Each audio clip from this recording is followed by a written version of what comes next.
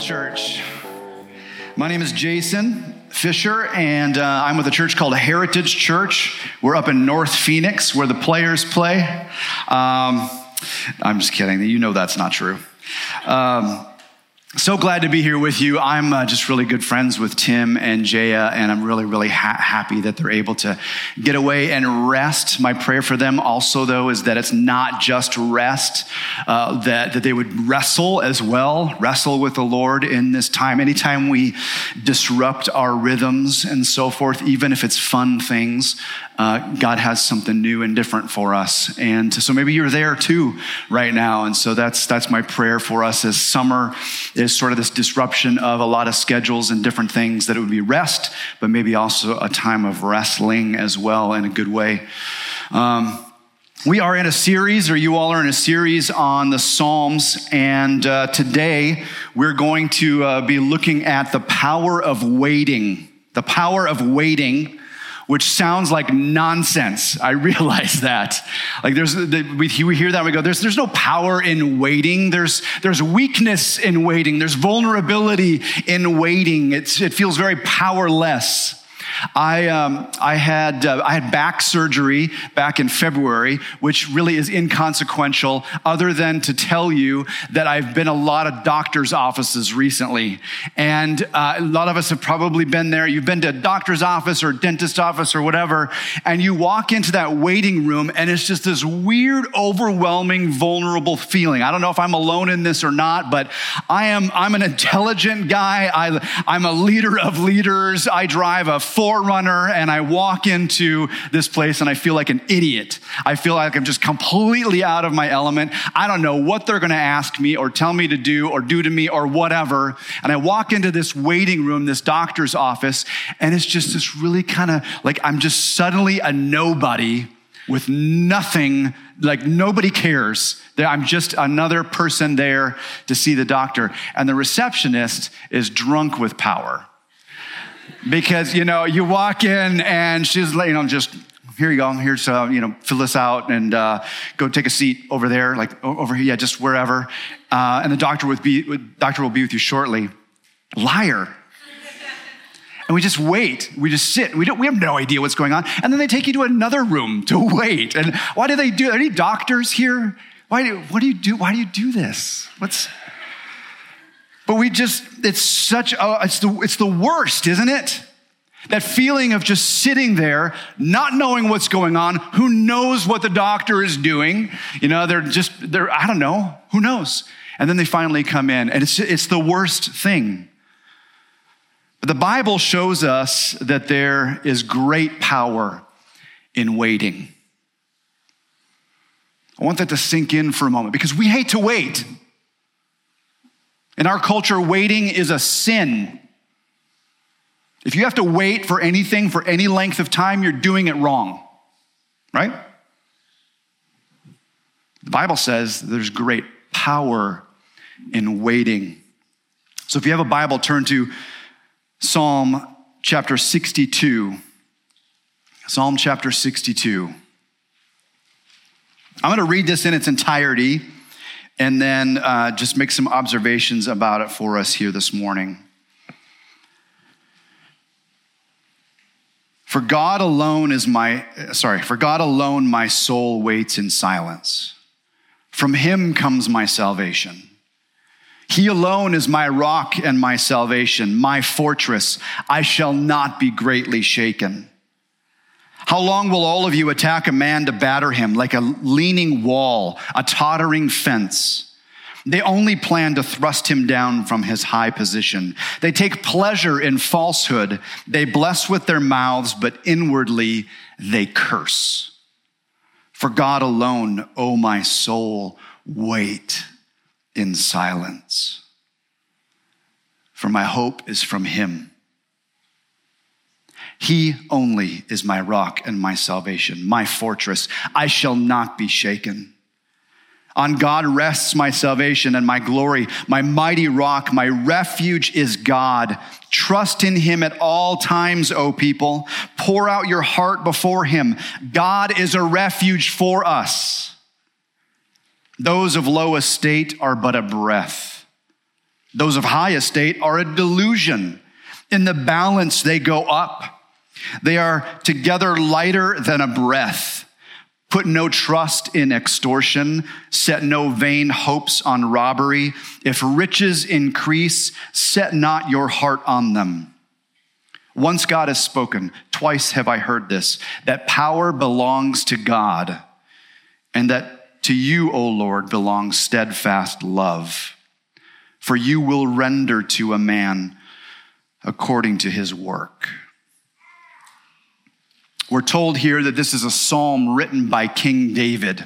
And if you know anything about King David, he was anointed to be the next king right around 15 years old. And then he had to wait for 15 years, all the while being threatened and pursued and threatened to death by the current king, King Saul. David learned early on in his life what it means to wait. 15 years he had to wait. Although we also know when we fast forward in David's life, when he's got it all, he also forgot how to wait. And he took things for himself. One of the things I love about the Bible, and I love that just how honest it is. It doesn't hold up these guys like David and others as these wonderful heroes that nail it, that get it right all the time. I can relate. I feel like David gets me when he writes these Psalms. The Psalms are poetry, which you've probably gathered, and maybe you heard me read this or you're reading it along and you're like, what does this mean? Well, that's the nature of poetry, right? Even English poetry that's somewhat familiar to us, that was written and penned in English, kind of is abstract, and there's lots of images and metaphors and all that stuff, right? That poetry offers. There's a lot of room there because it's art, right? It's language art. And so we've got to kind of understand a little bit and look, this is Hebrew poetry that was written thousands of years ago. So it's a little bit foreign to us, but when we begin to understand what this poetry is doing, it becomes very familiar to us because Psalms is also, as all poetry is, it's from the gut. It's from the heart. I love that about the Psalms. Once we can kind of dig through like the unfamiliarity of the imagery and the repetition and different things, we start to see like these are real people expressing things about God from their gut, and they're imperfect people. And sometimes like they're wrestling with God. And it's this really beautiful thing that we get to see in the Psalms. It's where faith in God meets the reality of life, of human struggle and emotion. That's why I love the Psalms. That's why I love that you're doing a series in the Psalms here this summer. And I want to direct your attention to verses 1 and 2 and 5 and 6. You might have noticed they were very, very similar to one another. I call this the refrain of this psalm because it's repeated twice. It's a little bit different. For God alone, my soul waits in silence.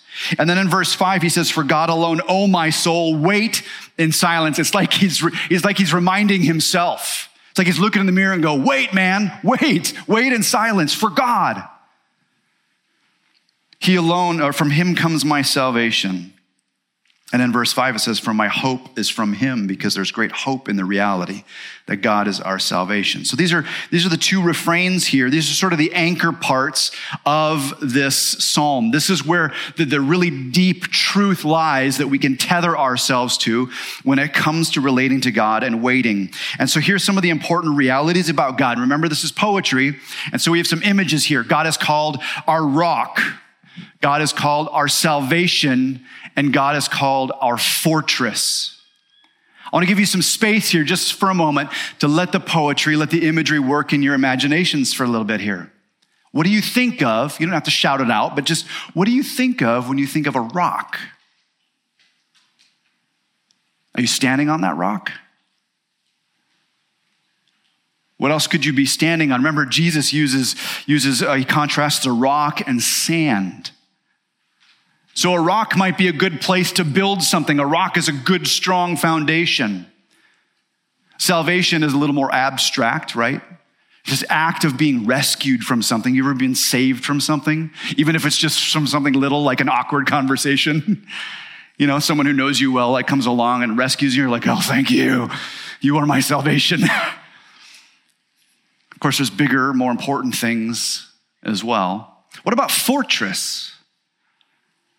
What do you see in your imagination when you think of a fortress? It's strong, isn't it? It's big. It'd be hard to get through the walls and the gates of that fortress, wouldn't it? These are the images that David uses to describe God. And all of these are images of stability in the middle of turmoil. Why would you need to hide in a fortress? Because something's going on outside. Because something's happening. It's unsafe, it's vulnerable, and it's scary. And so we need a fortress. We need a rock in times of instability. And we need salvation when we need rescuing. And that's the reality of life, isn't it? That life is full of turmoil. Life's full of conflict. I mean, just take an inventory just quickly here of even just some of the inner conflict you've had today or this last week.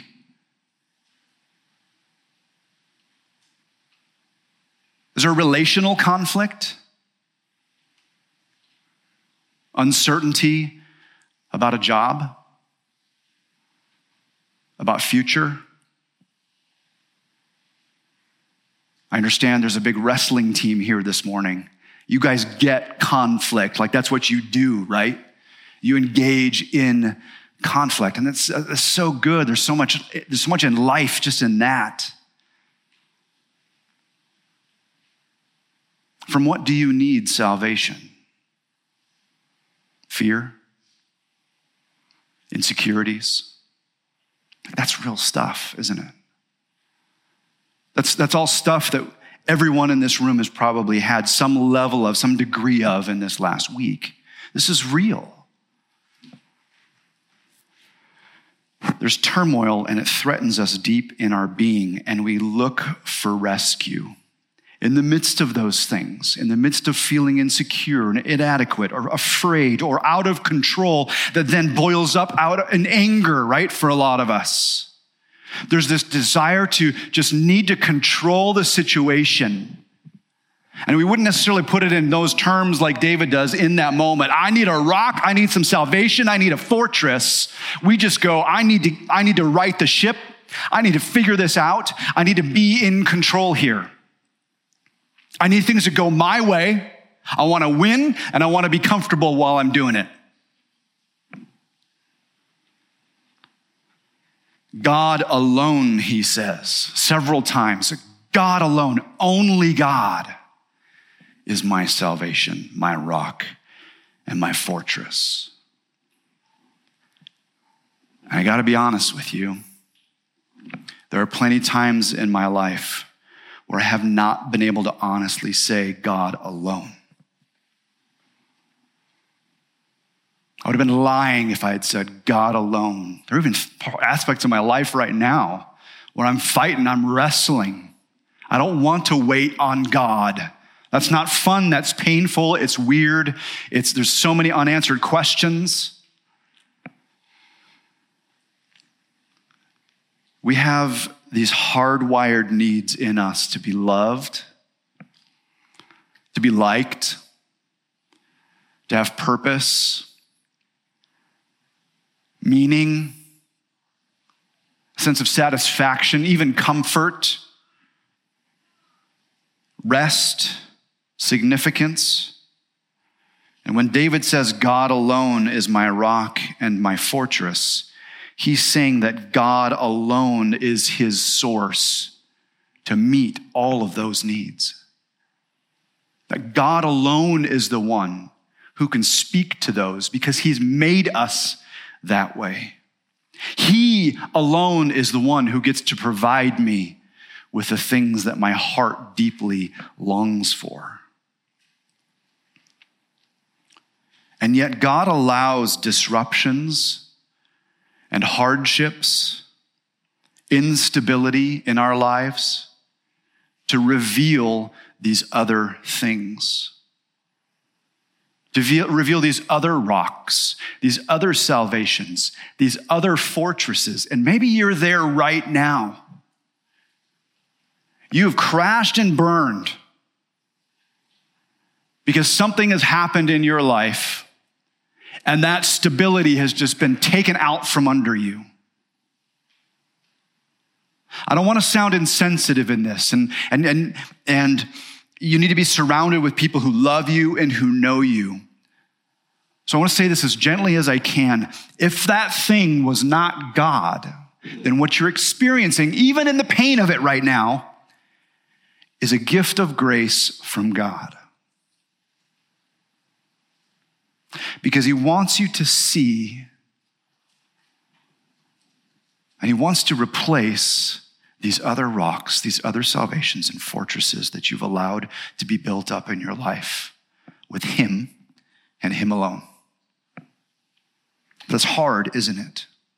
It's messy, and it's confusing, and it's painful. I think that's where David chimes in and says, "For God alone my soul waits in silence." David highlights 3 of these other familiar to us, rocks that we tend to put our trust in, that we tend to build for ourselves. I think there's 3 here. There's lots more in life, but I think we have the privilege of seeing 3 here from David. One of them is the approval of others. I'm probably not the only one in the room who loves the approval of others. Like, it's embarrassing for me to have to admit I'm a grown man, and yet I long to just be told I'm great and good and nice and fun and funny. And not all of you deal with that, and I admire you for that. You got your own problems. But man, the approval of others, it's so easy for that to become a rock for me. I'm liked. People like me. And this is pretty sound footing, isn't it? Look at verses 3-4. David likens it to a leaning wall or a tottering fence. That's really what the approval of others is like. Just up there, you don't know when you're going to fall off. And then he describes these people who may have even put him on that pedestal and that ladder. They're blessing with their mouths, but inward, they're cursing. In other words, they're speaking good. They're speaking what you want to hear, but inside, they can't wait for you to fall and fail. That's just the nature of sinful people. And he says, man, there's no strength in this. It's like a leaning wall, a tottering fence. These people, they take pleasure in falsehood. Contrast this false rock of other people's approval, with the love of God. Verse 12, "To you, O Lord, belongs steadfast love." Man, we need that. We need that sense of love and acceptance and approval. And David says, you're not going to get it from people perfectly, but you're going to get it from God. That term steadfast love is repeated a ton of times in the Psalms because God is a God of steadfast love. It is like a rock. The second one that David highlights is social status and the admiration that comes with it. Maybe you're not looking for people's approval, but you sure love their admiration. You don't care if you're liked, you want to be respected, right? David addresses that right here. He talks about it in verse 9. Those of low estate are but a breath. Estate just means status. It means people who maybe weren't born into a wealthy family or didn't have a lot of opportunities or whatever. Those who are low estate, they're just a breath. They're just, and they're gone. Those of high estate, they do have power, they have wealth, they have all these things. They're a delusion. They're just a hallucination. In the balances, they go up. They are together lighter than a breath. Here's where the poetry kind of misses us a little bit. The balances, that's how they would weigh. That's how they would gauge how valuable something was. So they would have this scale with a plate here and a plate here. And if they wanted to measure out, like, okay, they had this system of measure and they would put certain pieces of metal in here and then maybe some grain over here. And they would scale it and measure it out and go, okay, this amount of grain is worth this much of this metal, right? And what he's saying here is that neither one of them, people of low estate or high estate, they go up in the balance. They weigh nothing. That's the image here. They just go up. They weigh nothing because they are worthless. Their status is worthless. Contrast that then with what we see in verse 7. On God rests my salvation and my glory. In another translation, the NIV, it translates that word honor. This is this desire for honor, for glory. We all have this. It's hardwired into us. We want this. We want admiration. We want to be given the credit where credit is due. We want that honor and that glory. And yet David says, you're not going to find it in your social status or the admiration of other people. It is only given by God. And the third one is wealth, ill-gotten wealth or otherwise. Verse 10, put no trust in extortion. Okay, check. Set no vain hopes on robbery. Great. But if riches increase, no matter how you get them, set not your heart on them. I don't know what kind of image you have right now of the riches, I'm a child of the 80s and 90s, and so instantly I think of the show DuckTales and Scrooge McDuck swimming through his big, storehouse of gold. That sounds wonderful. It sounds so fun. But really what I want you to think about is the trust that you put in the things that you have. Like, what's the next thing you're looking to fill your heart? What's in your shopping cart right now on Amazon that you're just about ready to click the button on?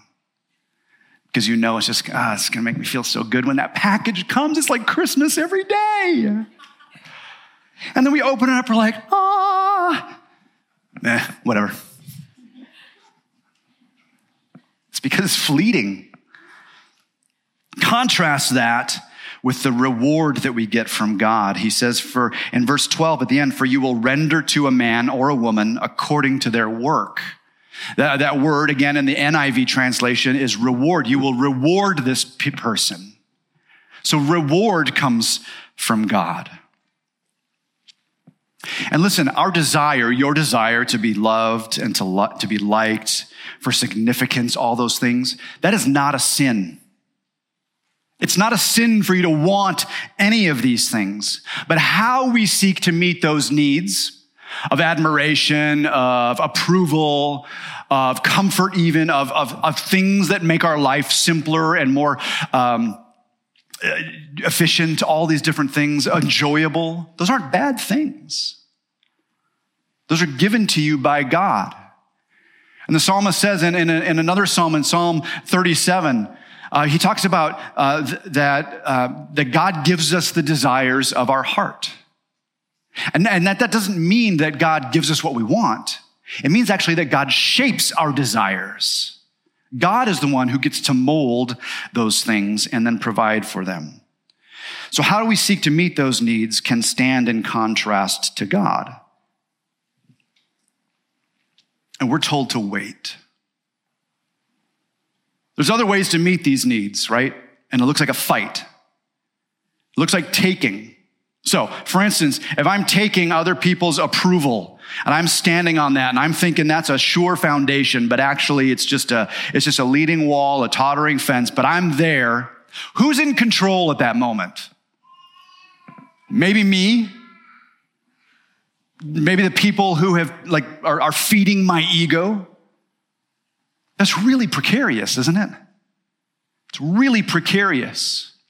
And I would suggest to you that especially in those times of instability, of disruption in our lives, where things are not going the way that we think that they should, we're reminded first and foremost that there is very little that is promised to us in this life. There's very, very few certainties in life.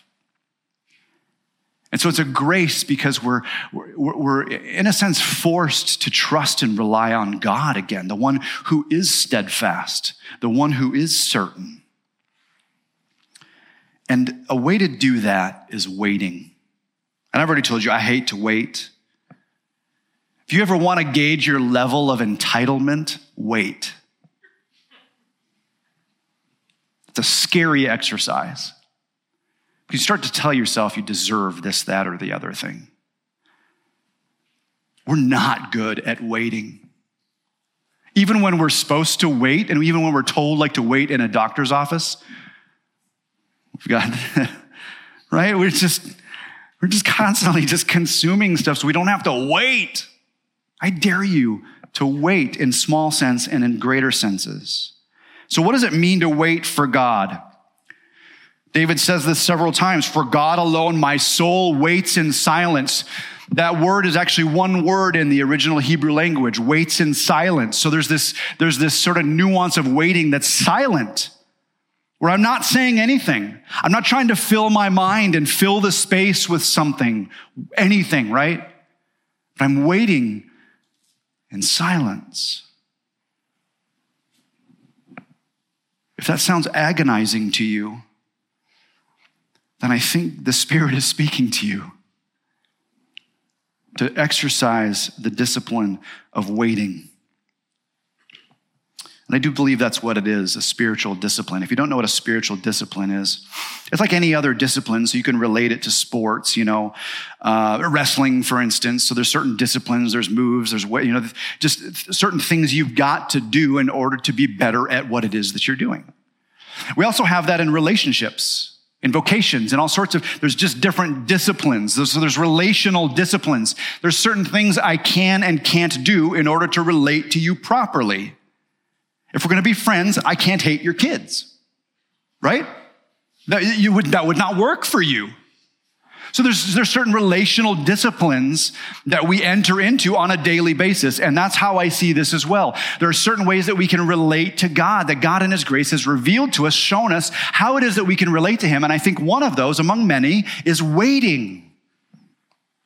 You ever thought about waiting in terms of a spiritual discipline? I believe it is. So what does it look like? Well, first of all, it's a spiritual discipline where we relinquish our need to control everything and trust in God's love and provision. And like I said earlier, I think we tend to view waiting like a waiting room. And this is how we view God, right? We're just sitting in this waiting room like this, twiddling our thumbs alone with our thoughts and old issues of People magazine. And God's off doing his thing like the doctor. We don't know what he's doing, but I'm told to wait. So, all right, God, you do your thing. I don't know what you're doing. I don't even know if you're there right now. Is he behind the door? Who knows? And we just kind of wait. That's not waiting. That's not biblical waiting. That's not what David is talking about here. Waiting is actually very active, and it's highly relational. When we're told to wait, it's not to wait for God, although it says that in our English translation, it's to wait with God. When we start to see the different ways that the Bible talks about waiting for God, it's actually waiting with God. David shows us what active waiting looks like in verse 8. He says, trust at all times.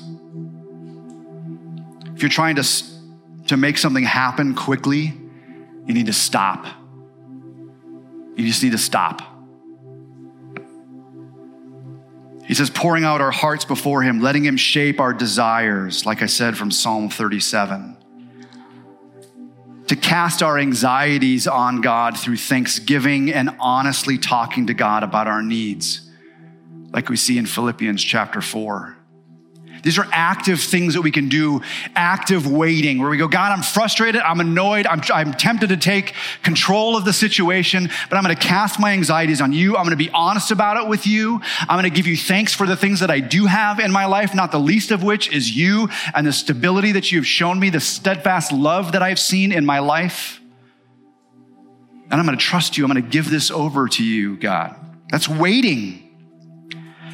Adele Calhoun has a book on the spiritual disciplines. It's called the Spiritual Disciplines Handbook. It's awesome. I highly recommend it. This is what she says about waiting. Waiting with God is where we learn how to be happy, when we don't get our own way. It's where we get practice in learning how to forgive reality for being different than we want. Waiting is where we learn how to forgive people for being their less than perfect selves. And waiting is where we learn how to forgive God for not being like a magician, a conjurer, or a wizard. Waiting with God teaches us to let go of our expectations so we can receive what is given.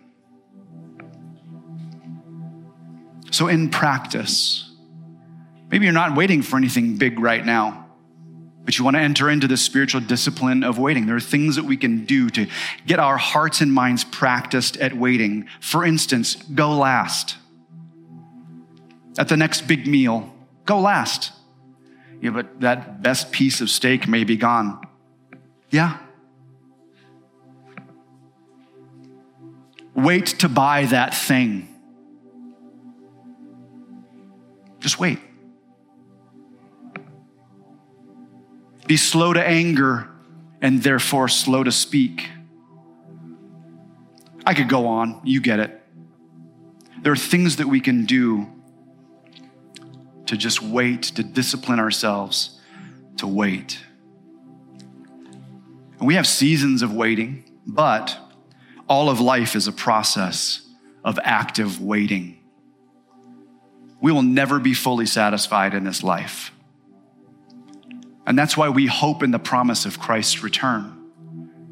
There's nothing this world has to offer you that will fully meet the needs that you have, that God has given you. Only God will meet those needs.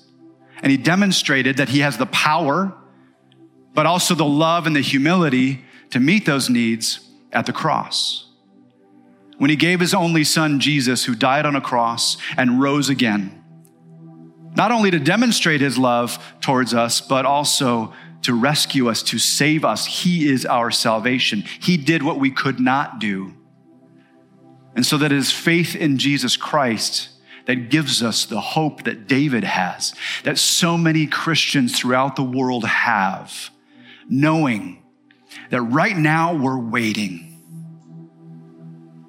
But we're waiting for and with a God who is full of steadfast love, who is our fortress, who is our salvation, and who is our rock.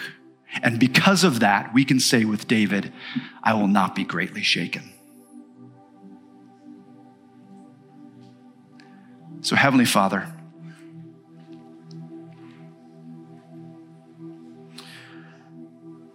we want to trust you. God, I release once again my entitlements to you. Lord, I pray that you would show me and show us how to forgive others, how to wait for you to work, not passively, Lord, we know that, but actively trusting in you. Lord, we just together acknowledge that our circumstances, whatever they are, as certain as they might feel, are not permanent. We know that things will change, but we know that you do not. And so our hope is in you, Lord Jesus, in your return. And so we declare that we will not be greatly shaken. Give us the courage to wait. We pray these things in Christ's name. Amen.